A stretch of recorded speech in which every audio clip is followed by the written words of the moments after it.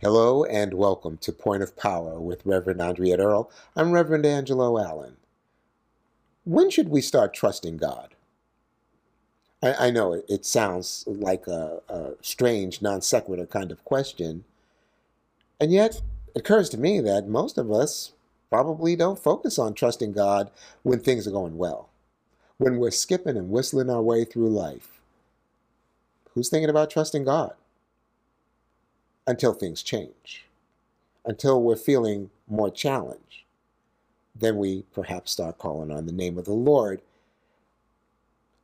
Back in May of 2019, Reverend Andriette raised a salient point in one of her Point of Power talks in which she simply states that spirit works on a full-time basis.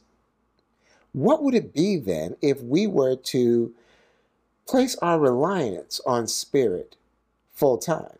What if we were to put our trust in God all the time? What if we were to live as if we were spiritual beings all the time?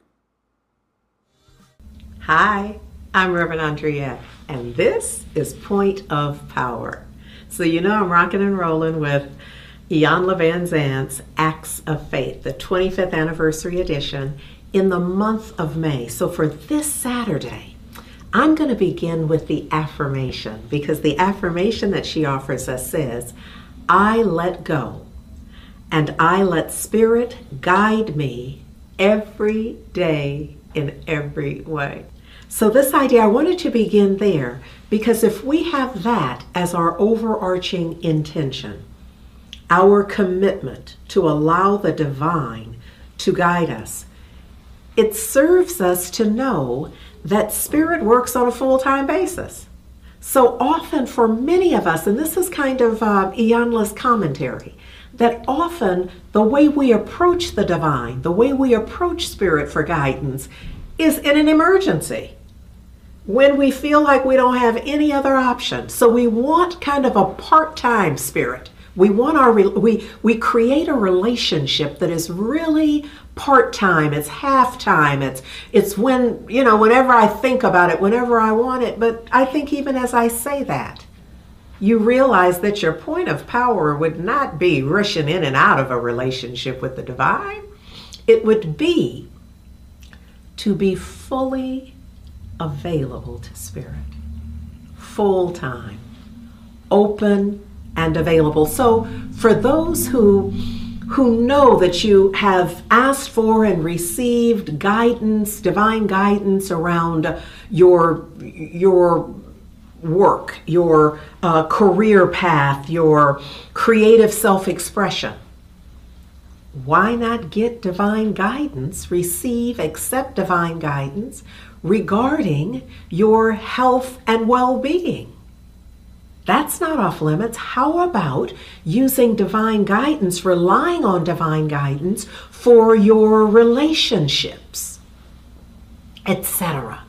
The idea here is that whatever it is that we really want to accomplish, whatever it is that we hold as an intention, requires our attention. Not part-time attention, but our full attention.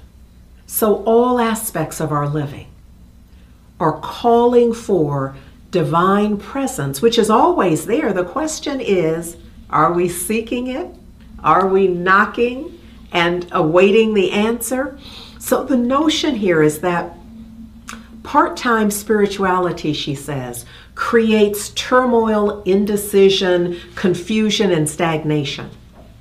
But once we engage spirit full-time, we are fully present, and we simply find life is more enjoyable and peaceful than we ever thought possible. So I could give testimony. In those times when I really am lasered in, and I am focusing my attention on the divine presence in the entirety of my life. Now, I'm not representing myself as 24/7, 365. But for the 24/7s or the sixes, however it works out. You understand what I'm saying, because I'm not representing this as a mountaintop teaching at all. Some of this always comes to you from a valley experience.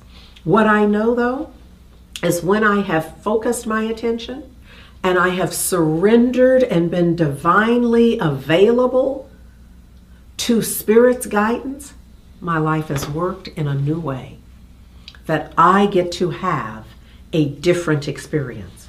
So she suggests that for our reflection, that's what I call our mini workshop. She suggests that we consider the most unusual guidance that you've received from Spirit. And then answer this question: how did that guidance manifest in your life? So it's a Sankofa kind of moment. It's inviting you to think back, to look back, and discern what was the most unusual guidance that you know that you received from the divine. And how did that manifest in your life? Oh, I have some stuff to tell you, but I'm just holding it because that is my point of power.